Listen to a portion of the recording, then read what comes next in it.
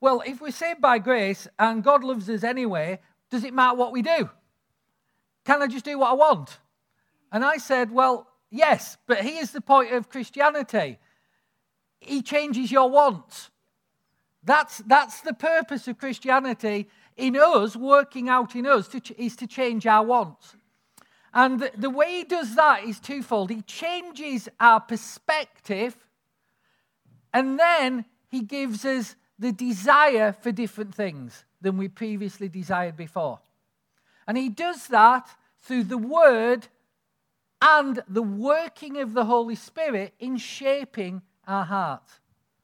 Okay? So, are you with me so far? Right. Here's the thing. So, I just remind you of the kind of principles that we've established so far. By the way, we're still in Ezekiel 36 if you want to find the passage we're talking about, that I'm going to come on to again. But the first principle, and this isn't on the slides, the first principle, radical principle number 1, if you remember 2 weeks back, God dredge your memory up, is there is nothing you have done or can do to earn God's love for you. Full stop, that's it. Nothing you do, nothing you can do is going to make God love you any more than he already does. Because God is love. It's his nature to love. And God does not love you. This is a shock to religious people. This is a shock to most people who've been around church a lot of their lives. God does not love you because you are good enough. God loves you because he is gracious enough and he is good enough. That's how it works. Now, I'd like to enhance on that, but there isn't actually anything more to say. It's just one of those facts that is. And that's the amazing thing about Christianity, that we have a God who would come and demonstrate his love for us by dying for us, paying the cost of everything we have ever done or ever will do. And even when we didn't want him, he still loved us. And this is just absolutely amazing. And so that's radical truth number 1. And then we come on to the second things, which is this, that in shifting our perspective, God's love for you puts you at the center of his heart, his kingdom, and his purposes. God actually thinks about you. God actually has great thoughts about you. We discovered last week that God thinks thoughts, positive thoughts about you, as many as the grains of sand on a beach, all the time. That's how he's focused on you. And he's put you right at the center of his heart. He treasures you. And that's irrespective of how you feel about yourself. It's irrespective of your past. It's irrespective of what other people have done to you and what you've done to other people.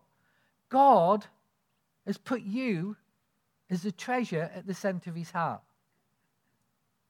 I think that's amazing. It's like, the more I say it, I say these sort of sentences a lot, and the more I say them, the more amazed I get. It's kind of like I'm not getting used to them. They're hitting me harder. Because it's so off the wall, isn't it? Yeah. I mean, like, if you were like a human, you're not going to come up with this.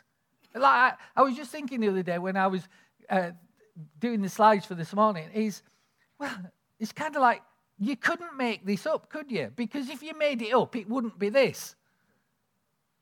It just wouldn't be. This is not like God's, where you have to take your offering and sacrifice whatever's to them and all that sort of stuff. This is just completely different. Christianity is an absolutely radical faith. And so, God loves you because of who God is, not because of who you are. Again, it's radical. It's a massive mind shift. And here's the trouble, because we've been taught differently to that in our life experience. Ever since you were a kid, you were told, like, if you're good, you get some good things, and if you're bad, you get some bad things. that's kind of a simplification, isn't it? Because sometimes you were good and you got some bad things anyway. Because people are messed up. Just what Cheryl was talking about. If you kind of want a bit more perspective on that, there's this booklet, and it's free. It just sits on the welcome table. But it sort of talks about how, these kind of helpful thoughts to put in context why bad things happen to good people. And just how that works out in the world. Because sometimes we come up with a load of drivel. Like, God gave you something bad because he wants to teach you a lesson. And, the sooner you learn the lesson, you're better. Well, there's a number of problems with that. That's not ever what God said. You can't find it in Scripture. But more to the point, I never ever found out what the lessons were I was supposed to be learning. And that's really frustrating. If God wants to teach you a lesson, it's kind of handy if he told you what it was, wouldn't it? But he never seems to. And all these people who've ever said that to me, they never actually knew what God was trying to teach them. Well, God wants me to make you a better person. He's doing this so that you become a better person. Guys, do you not think God's big enough to make you a better person, healed, whole, and delivered? Do you know, how tiny is your God? How small is he? If he can't handle a healed, whole, and delivered person and make him a better person. He's a good father. And so we need to understand that. So if you kind of want a bit of reading, I'll pick one of those books up for free. Don't worry if they're all gone. There's a box behind. It's got loads more in it. So we're okay with that. So we got on to Ezekiel 36 again last week. And verse 23 said this, "And I will sanctify my great name, which has been profaned among the nations." Remember what's happening here. Ezekiel is prophesying that he's in exile with the people of Judah. He's prophesying to them. He's saying, this is what's going to happen. Something new is coming. There's a new covenant, a new way of doing things. And here's the purpose of why God's going to do that. Here's the purpose of why he's doing this. And he says, I will sanctify my great name, which has been profaned among the nations, which you have profaned in their midst. And the nations shall know what? I am the Lord, says the Lord God. When? When I am hallowed in you before their eyes. You see, God's way of enabling the world outside the church to recognize that he is Lord over all, not just over the church, is when he is hallowed in our lives. That means when he's given first place, when he's priority in our lives, when people outside here can see that when they encounter you, you're different. The church is supposed to be different from the world. How many of you know that? You know that, don't you? You've heard that. Here's the problem. The world doesn't see a church that's very different from it, except on Sunday mornings. Because we ain't playing football. And they're going, oh, they're strange people. They're not playing football. But come Monday morning, when there's not that differentiating factor, they're struggling to see a difference. And you see, I never mean to be controversial. I just say the stuff that I'm given.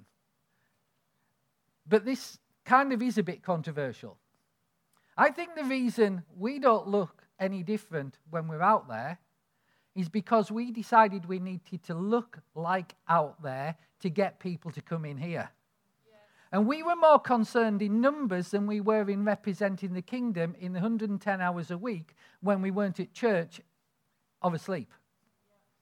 So we did stupid things. Like we surveyed the world and said, what is it you like about church and when would you come? And we were asking a bunch of people who didn't want to come. Guys, honestly, if you said, give you £1 million if you're in church on Sunday, those guys out there would be in here. You can do all sorts of things to get people into a building. But Jesus didn't want people in a building, and he didn't want just converts. He wanted disciples whose lives made a difference beyond themselves and learned to disciple others in that same making a difference mold. Do you understand that? You can tell Jesus did that. Every time Jesus got a little bit of a revival going, every time he had a crowd, he walked away. Like, Jesus, like, even at the peak of his powers, he upsets everybody. He says, unless you drink of my blood and eat of my flesh, you can't enter the kingdom of heaven. And they're scarpered. And the disciples said, what are you doing, Jesus? You're messing our revival up. Do you not know in the book, Breaking the 200 Barrier, how to get your church to go beyond 200? He says, don't do that. And you've just done it, Jesus. And he says, I'm saying the same to you. Jesus was not a mega church pastor. He was a mini church discipler. And they're very different. And here's the thing about mini churches. They look like they're failing until they are growing so quickly they are unstoppable. That's the difference. You see, the kingdom's not about adding a few people on a Sunday and getting a few more people in and then cajoling them out of the money so they'll pay for the show you're putting on for them. That's not the kingdom. The kingdom is about changing lives. It's not a money-generating operation. It needs money to make it happen, but it's not meant to be a money-generating operation. It's meant to be where our giving is a sign of our love for each other and for the world out there. Not, hey, I've got to pay the mortgage on the building. I've got to pay for the new light set we need. It's not that. Okay, I should have upset everybody now, so it's fine. Cheryl's going, calm down, Mark, calm down. So God's saying, coming back to it, Ezekiel's saying that when God is hallowed in our eyes, he becomes hallowed in the world's eyes. So the problem about God not being respected outside his walls, according to Ezekiel, is that he's not hallowed inside our hearts. And God says, I'm doing this to protect my name. And you go, well, it's a bit self-centered, isn't it, God? You're telling us not to be self-centered, and there you are, it's my name. See, this is the thing about God. He's God, we aren't. We just have to remember that occasionally. He's God, we aren't. He is worthy of being hallowed. He is worthy of all our praise. He is worthy of all our devotion. And he is worthy of all our love. But it's a bit bigger than that, you see, because we're his children. And we are learning to know him as Father. But sometimes we make him a kind of weak, wet father. And we don't like him when he doesn't do exactly what we want him to do, when we want him to do it on time. And we don't like that he hasn't fixed every single aspect of our life. And we bother about that. He's not that type of father. Our Father is the King of the universe. He is fully Father and fully King. Even members of the royal family have to hallow the Queen. How much more do we hallow God? He doesn't stop him being our Father and loving us and having us right at the center of his heart, but he's also King. And so that has a reverence from us. Unfortunately, the Bible calls that the fear of the Lord, and that sets off all sorts of things. But if you think of it, like, if the Queen walked in the room now, what would our attitude be? We'd be reverent, wouldn't we? However we felt about whether you should have a queen or not, we'd be reverent. Because she's amazing. Every Christmas, she goes on TV and tells people about her faith. What an amazing woman to do that in this society. And so, God is the King. So, here's the thing. He's worked out that if we're his family, his best way of looking after his family is to protect the family name.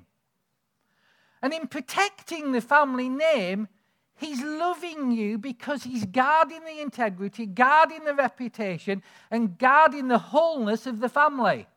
He's doing his job as Father. He's defending the family name. And that's his way of loving us. And in doing that, ultimately, he is the center of the family. Him, not me. I'm not the center of the family. He loves me with everything he has, but I'm not the center of the family. He is. You still with me? Yeah. Anybody really, really upset already? Okay, so let me just come to radical point number 2 from at the end of last week. So we get here. In shifting our perspective, God's love for you puts you at the center of his heart, his kingdom, his purposes, but you are not the center of the universe. He is. And that we don't like that. We want to be the center of our own universe. That's been the problem since Adam. It's called self-centeredness. It's a skew, it's a bias that we have in everything that works out in our society. Selfishness. And so it takes us a bit to get over that, to understand that's not the reality of who we are as children of God. He's the center of the universe, not me. Okay, so let's just take this a little bit further. Here's the point. He's God, the one who's worthy of all exaltation, all praise, all glory. The one who loves you to the depths of his heart. You were made to be loved. God didn't need to just have another creation. But he did want somebody to love. And he made us. He made you. And he's God, and that's the point. There is no one, nothing greater or comparable to him. And it's about, radical Christianity is about his glory being shown in us. And God's chosen to glorify himself and exalt his name by sacrificing his son in our place for our sins to bring us into relationship with him and heal our hearts to the point where he's glorified in us because people can see what he's done.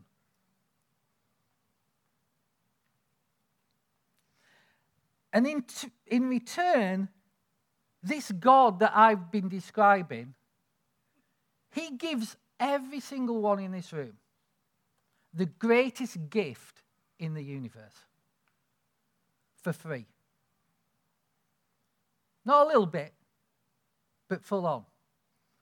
And the greatest gift, the greatest treasure in the universe that God gives us is himself. To know, to enjoy, to love, to be loved by, to share his heart with. This amazing God gives us himself to enjoy, to know, to relate to have fellowship with. If we want, let's have a long Bible word, fellowship. He has fellowship with us. He relates to us. He wants us to know him. He wants us to know every heartbeat. And he wants to be involved in every heartbeat of our hearts. And it's just like the most magnificent thing you can give in the universe. It's like, you know that little boy, like, I have nothing to give but to give myself. Do you still sing that in primary schools? Yeah? Well, it's like that. God's just got the same song. I have nothing to give beyond that could ever be better than giving myself. I gave myself on a cross and I continue to give myself to you forever. It's just amazing. So he shifts our perspective. That's got you up to speed. That's the first bit of the preach, yeah? So he shifts our perspective. And basically, the second thing he does is in the light of all that, when we understand that's the way this thing works, what he next does, he changes our wants, our desires. That's something they couldn't do in the Old Testament. That's something that Ezekiel is looking forward when it says, I'm going to give you a new heart. I'm going to create in you this new heart, a soft heart. And so, here's the thing. When you truly follow Christ, you have radically new passions for God's worship, God's ways, God's heart, God's joy, God's delights, God's excitements, God's hates. You just get excited about the things that get him excited. That's how we're meant to live. We're excited about the things that excite God, and we don't like the things that hurt God and upset God, and he doesn't like. So, coming back to Ezekiel 36. So, basically that's the second point that he shifts you on. So, Ezekiel 36. Here's the problem in the Old Testament when Ezekiel was saying this. They just had the law, and the law just told them how bad they are, but it didn't actually enable them to do anything about getting better. It just allowed them to have a load of sacrifices that temporarily covered their sin, provided forgiveness for them, but they couldn't do anything about it because the only thing they had was willpower. Here's the problem with willpower. Even if our flesh wasn't involved, willpower still runs out. But with our flesh involved, it runs out a bit sooner. And so they couldn't do it. And God, you see, Jesus dying on the cross isn't just about our forgiveness, it's about our transformation. Because it's not about just our sins being paid for and one day getting to heaven. It's about creating in us a clean heart and a new heart through new birth through the Holy Spirit, so that we might change into his likeness and get away from all that stuff that was hurting us, destroying our relationships, destroying our lives, wrecking our finances, wrecking our health. And he said, I'm going to give you a new heart, and that new heart's going to have new desires, because I recognize you can't do this out of willpower and effort and all that sort of stuff. So I'm going to come and live in you, and I'm going to help you to do it. Because I've said, wherever you go, even to the ends of the earth, I will be with you always. Why will I be with you always? Because I'm living in you. And that's a whole new ball game. So he recognized that they had this problem. We talked about it in Proverbs 23, verse 7. Jesus said, in Proverbs, he says, as a man thinks in his heart, so is he. The way you see yourself is who you become. And all the law did for anybody was tell them how bad they were.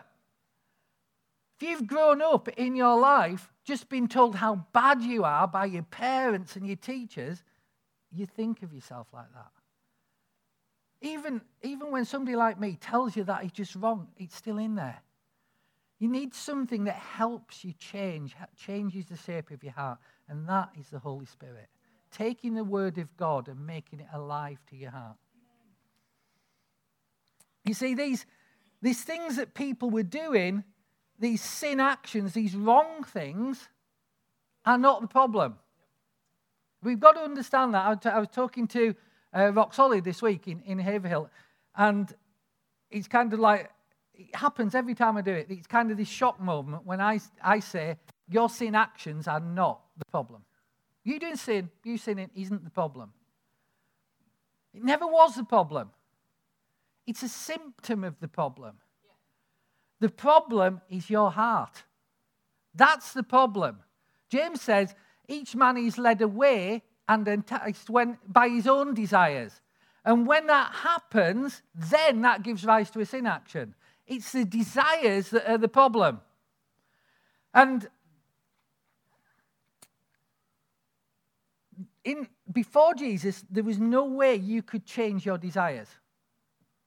You just had this heart of flesh, this self-focused drive.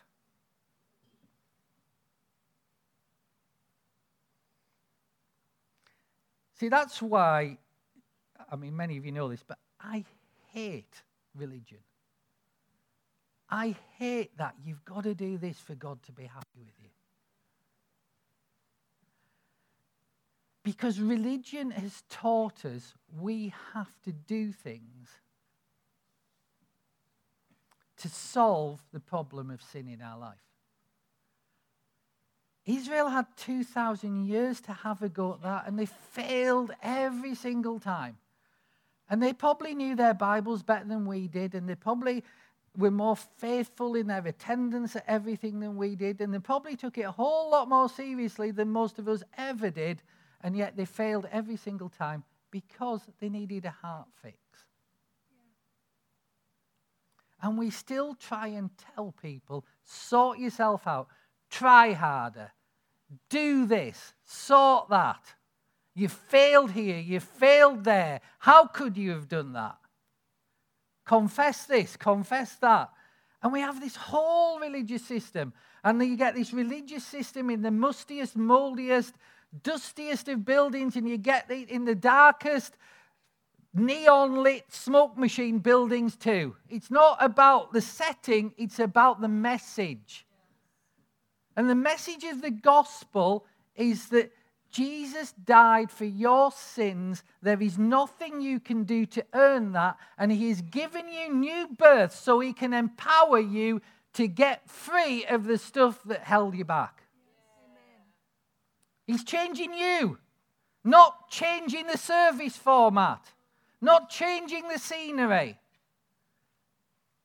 not changing with the fashion that we need everything blacked out. None of that. Not changing that we have gloriously comfortable blue seats as opposed to hard wooden pews. That's not it's not even the issue. It's not like, even God's not thinking about the seating arrangements. Okay, let's go on a bit. So in Christianity, let's go back to Ezekiel. Ezekiel 36, 25, 28. He's God promising this. And I will sprinkle clean water on you, and you'll be clean. I cleanse you from all filthiness and from all your idols. I'll give you a new heart and put a new spirit within you. I'll take the heart of flesh out of you. I will take the heart of stone out of your flesh and give you a heart of flesh. It doesn't read very well in this translation, but a softer heart, not a heart of stone. I will put my spirit within you and cause you to walk in my statutes. You'll keep my judgments and do them. Why? Because I'm living in you. You've got a new heart. Then you'll dwell in the land that I gave to your fathers. You'll be my people, and I will be your God. Here's radical truth number 3. Are you ready? Week 3, radical truth number 3. In Christianity, you have a new heart put in you by God. He did it. His spirit that desires to live for his glory, his worship, and his ways lives in you right now. There is no other religion, philosophical system, or anything else that has a God who comes to live in them, to change them, because he loves them. This is just like the most immense thing about Christianity. Christianity, at its radical true self, has a new heart, new wants, new purpose, a new spirit that desires to live for his glory. Yeah. It does. Yeah. If that is not what ours looks like, our experience, it's not true Christianity. That's why Paul's saying, when they say, well, all this grace thing, God loves me anyway, I can't earn it, it's nothing that I've done. Does that mean I can just do what I want? Paul's saying, you've missed the point. God forbid, he says. No. Stupid people. The point is, this is what Ezekiel prophesied. A new heart, a new set of wants, a new set of desires. The Holy Spirit alive in you. Now you've got a choice. Use it or not. That's the only choice we have. Use it or not. And here's what concerns me. Because you knew I was going to be concerned about something, didn't you? We did. Because I need to take you just one little step further.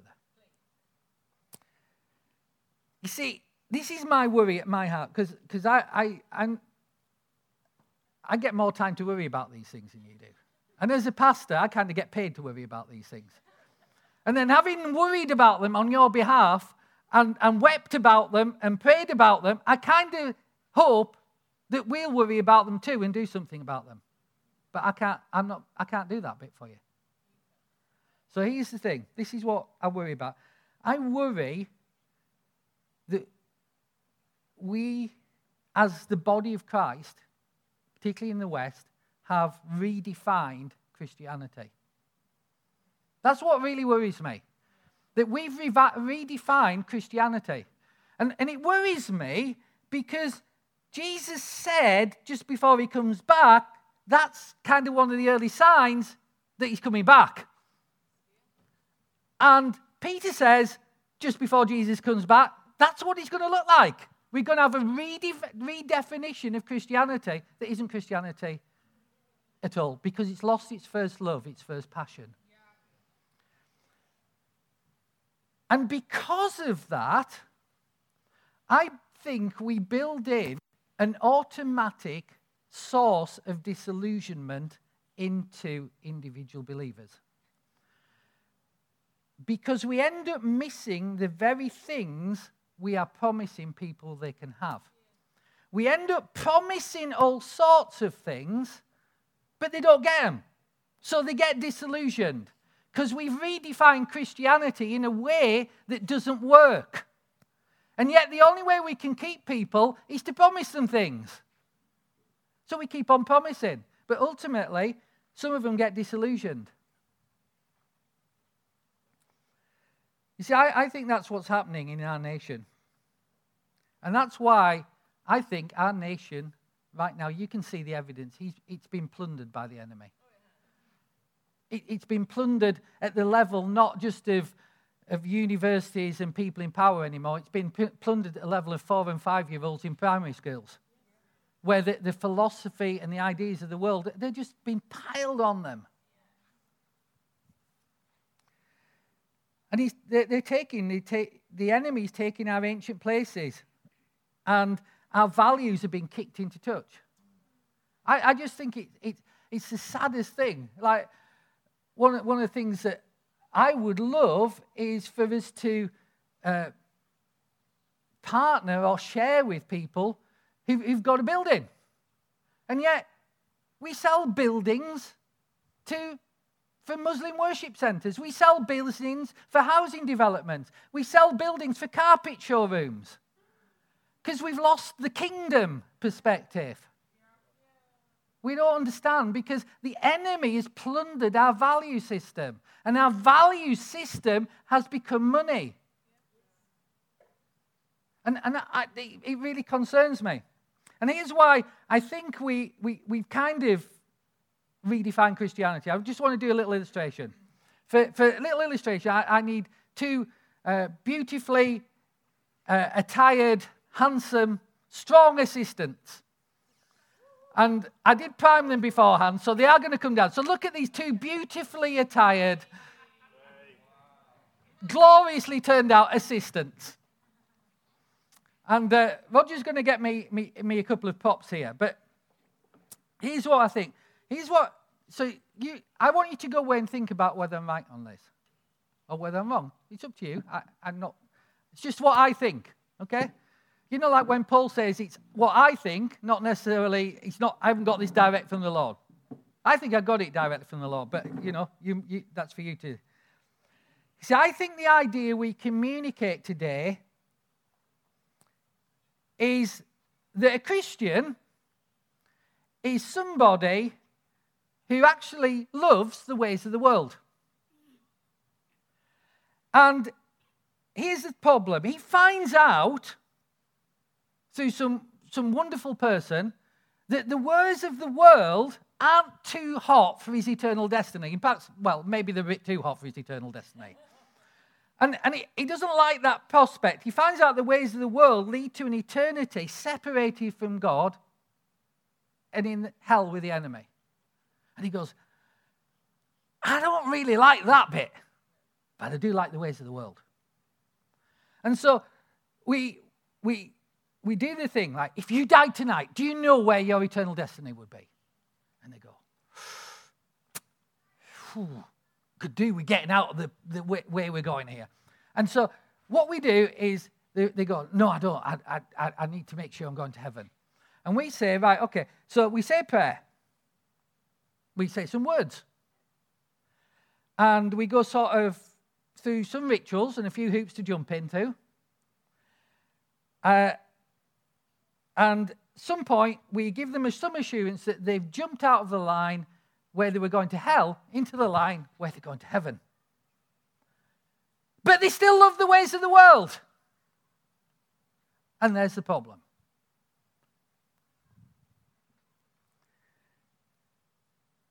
deep down, it's not just the obvious way that we end up loving the ways of the world. It's deep down that we still keep on running our life and relying on the ways of the world to give us success. That's the problem. We fail to make the transition from one line to another in our mind, but we don't make the transition into God's ways on which to base our life. Are you still with me? And so you can sit very happily in church because you know you're not going to heaven, but nothing's changed in your life and nothing's really changing. Because on Monday morning, you still enjoy the ways of the world. And on Friday night, and that Netflix is much more important to you than anything else. And your life is run by what people think of you on Instagram and Facebook and Snapchat and all the rest of it. And we produce this generation that think, if only we could get people to come. How do we get them to come? Let's look like them. And Jesus says, no, it's just more radical. Here's what happens. We have made this decision. So let's assume I'm the person that's just made this decision. Roger's going to stand to one side. Can you stand to that side? This leg moves better than that one. You'll see in a minute. And this here is my immature, fledgling, only slightly developed faith. There he is. There's my faith. And I'm going to get up here. And I've decided I want to do this Christianity thing because then I'm not going to hell. And I'm up here, and here I am. But I still love, so this is the kingdom, but I still love the ways of the world. And that's okay, isn't it? I'm fine. Aren't I? Yeah, I'm all right at the minute. I'm okay. I've got one foot in the kingdom, one foot in the ways of the world. It doesn't matter. It doesn't matter. Tell you why it doesn't matter, because that's what everybody else around me. It doesn't matter to them either. I don't know any different. And then something happens. I'm kind of hoping that my faith will sustain me at this point.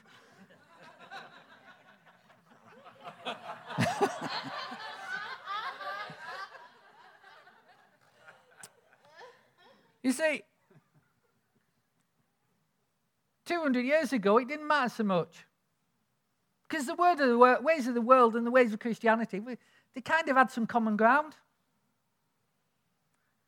But in our generation, the ways of the world have started to move away.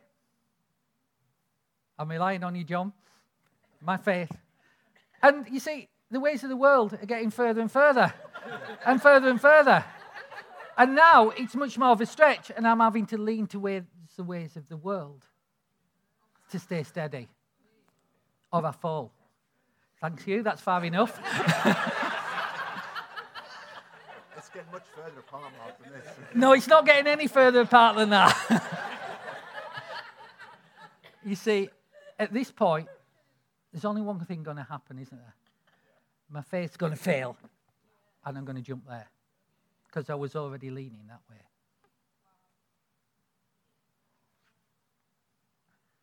That's not Christianity. That's an insurance policy. It's a social club. It's an I want it both. But ultimately, your faith won't hold. That's what we're seeing. Do you see? See, the only thing we can do is ditch that and stand entirely in one camp. One camp. That's what we lead people into. That's the salvation we should be presenting. This is the version of Christianity that Jesus put out, all in one camp. Not stretching between the two and relying on bits of one and bits of another. Because it doesn't work and it disillusions. And I don't want you to fall for that lie. I don't want you to be like this generation. That's my pastor's heart. But I can't make that happen for anybody. You see, here's the thing. You're all I've got to talk to. I can't do this with anybody else. You're the only ones listening. But do you know what? People are starting to listen. Do you know what? We went to Croydon last week. First meeting of Life City. They've been meeting in our house since October. Something close on 150 people in their first meeting. And the power of God was there because they're planted wholly here. Norwich tonight. We're going there. The power of God wholly here. The life. Calling people to this radical life. Bulgaria, reaching out into gypsy church after gypsy church, touching hundreds of lives already. The kingdom is capable of looking after itself, but we have to stand in it. God is capable of fighting his own corner, but we have to be there. Let me show you. This is my last point. It's a long one. They're going like, yes, no. Here's the thing. The root context of Christianity, the radical context of Christianity, the place where actually the promises of God work, the covenant of God works, we enter into the eternal inheritance that he's given us. Here's how that is. God, you see, I'm not saying in any of this that God doesn't want to bless you and give you good things. If you've heard that, you haven't quite followed what I'm saying. He does. Yes. What I'm saying is the way that Christianity has been dealing with it as a whole, it doesn't work like that. So you don't get the good things you promised. But we'll keep on promising because we don't want them to leave. And I realize saying that you might just leave. But that's okay. This is in my bones. It's like burning fire, and I'm not going to not say it. This is the context that Christianity works. Jesus told us what it was. Let me read you it. Matthew chapter 6, 25 to 33. Therefore, I say to you, faith life. Do not worry about your life. What you'll eat, what you'll drink, about your body, what you'll put on, that's clothes. Can I just say, I'd still like you to put some clothes on. Is not life more than food and the body more than clothes? He's going, wake up, guys. This is the kingdom. You're worrying about all the wrong stuff. You forgot that God is your source. You forgot that God is good. You forgot God's looking after you. And when you forget, it doesn't work. Here's the thing. Look at the birds of the air, for they neither sow nor reap nor gather into barns, yet your heavenly Father feeds them. Are you not more valuable than they are? That's good. I didn't get a no. I didn't get too enthusiastic a yes there. Are you not more valuable than they are? Yes! Right, we're getting it. Which of you, by worrying, can add 1 cubit to his stature? Stand up, Roger. We're going to watch you grow. You have a good worry and we'll watch you grow. You just stay there. In fact, worry kind of shrinks you a bit, doesn't it? It never added anything to anybody. So, this is Jesus, faith life. Why are you worrying? Consider the lilies of the field. You didn't get the bird thing, so I'm going to go flower power. I like to think the first for the men, the second for the girls. But maybe not. Maybe we could get in touch with our flowery side. Consider the lilies of the field, how they grow. They neither toil nor spin. And yet I say to you that even Solomon in all his glory wasn't arrayed like one of these. So, here, Faith Life. Now, if God clothes the grass of the field, which is today, and tomorrow is thrown in the oven, how much more will he clothe you, you of little faith? Why are you so involved with the ways of the world and worrying on them for the stability of your life? You've forgotten that God is your source, because you're at the center of his heart.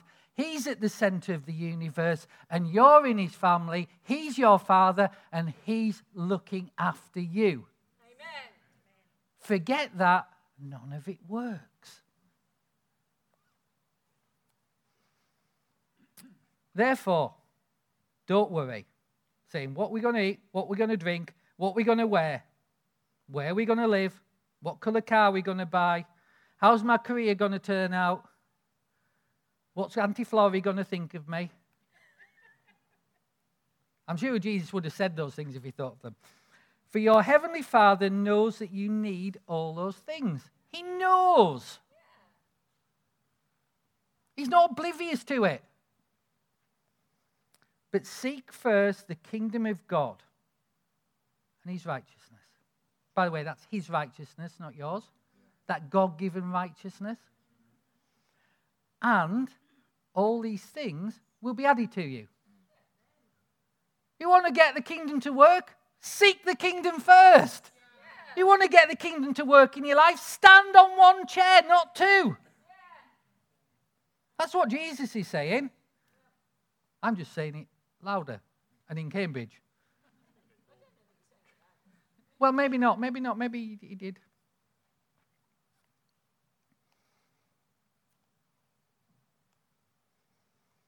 Jesus said all sorts of crazy things, didn't he? Looks crazy, if you don't understand what I've just explained to you. Here's something that Jesus said which is crazy, which you'll understand now. Whoever desires to save his life loses it. Doesn't work. Whoever loses his life for my sake finds it. For what profit is it to a man if he gains the whole world and loses his own soul? What will a man give in exchange for his soul? For the Son of Man will come in the glory of his Father with his angels, and then he will reward each according to his works. You see, here's the thing. What Jesus is saying there is you've really got a screwed up way of logic, church. Screwed up way of logic. Because you think in accumulation is stability and welfare. And there's nothing wrong with accumulation, provided it's not your source of stability, because God does want to bless you. But here's the thing. Even if you, this is literally what Jesus said, if you, let's say, do you know, by the way, you might remember from Nicola Valentine's preach sort of to back end of last year, where she showed us those pictures of the 8 richest guys in the world and told us that actually their accumulated wealth was actually greater than the accumulated wealth of the bottom 50% of people who live on the planet. 3 billion people versus 8. Yeah, remember that? Shocking statistic, but true. And here's the thing. Jesus says, even if you're one of those guys, and you give everything up, and you give it all away, and you get God, it's a better bargain. It's not, there are no bad bargains. If you gave away the whole wealth of the whole world in order to obtain God, you have still done a good deal, is what Jesus is saying. And he's saying, church, recognize this. That as we give up, as we put the kingdom first, we get a good deal, not a bad deal. Because we get God. And he's worth everything. Here's where I'm going to finish. Can I have the worship team back? Are they still around? They're still awake. Excellent, still awake. That's good. That's what you want from your worship team, isn't it? Attentive to your preachers. Because I listen to them. By the way, can I just recommend something? Because I don't come to listen to me. I have to listen to me in my head all the time. I don't even like my accent. I never listen back to me. I'm sort of like this northern idiot, on the website that doesn't sound anything like I do in my head. But I don't come to church to listen to me. I come to church to worship with these guys. And to me, that's the best bit. I just thought I'd throw that in. So here's where we are. Once we truly know God's grace, we will want to live for God's glory. That's the kingdom. We truly know God's grace and we want to live for his glory. Amen? Amen. Let's stand. Father, I want to thank you. I want to thank you, first of all, that my visual illustration worked with no damage to life or limb. That, Shell says that was her prayer too. Why have you got the life insurance in your bag? I'll start the prayer again. Sorry, I'm in that sort of mood this morning. Father, thank you. Thank you that you are so, so amazing. Thank you, Lord, that you spoke these words through your Son, through Ezekiel, so that we would pay attention. Because you want good things for us. So, Lord, we look to you. We open our hearts to you. Lord, we choose to move wherever it's been, that foot that we've got, even a little bit in the world. And we're choosing to just shuffle it a bit to the left, towards our left foot, so we stand in one place. Solid on the rock that is you. Rooted in you. Rooted and grounded in your love. To know you fully, so that as you have promised, you will fill us to all the fullness of God. So we thank you, Lord, and we praise you. And we choose to worship you. We choose to follow your ways. Lord, we choose just right now to adopt this radical truth of Christianity. To put aside all the stuff, the fluff around it. And just focus right on you. Focus right on you. And we declare you King. We declare you Savior. We declare you glorious one. We declare you worthy. We declare you source of life. Living one. Seated on the throne. Eternal one. And we rest in your everlasting love. Thank you, Jesus. Thank you, Father. Thank you, Holy Spirit. And Lord, we invite you in right now. We invite you into our hearts we know you're already there because we're born again.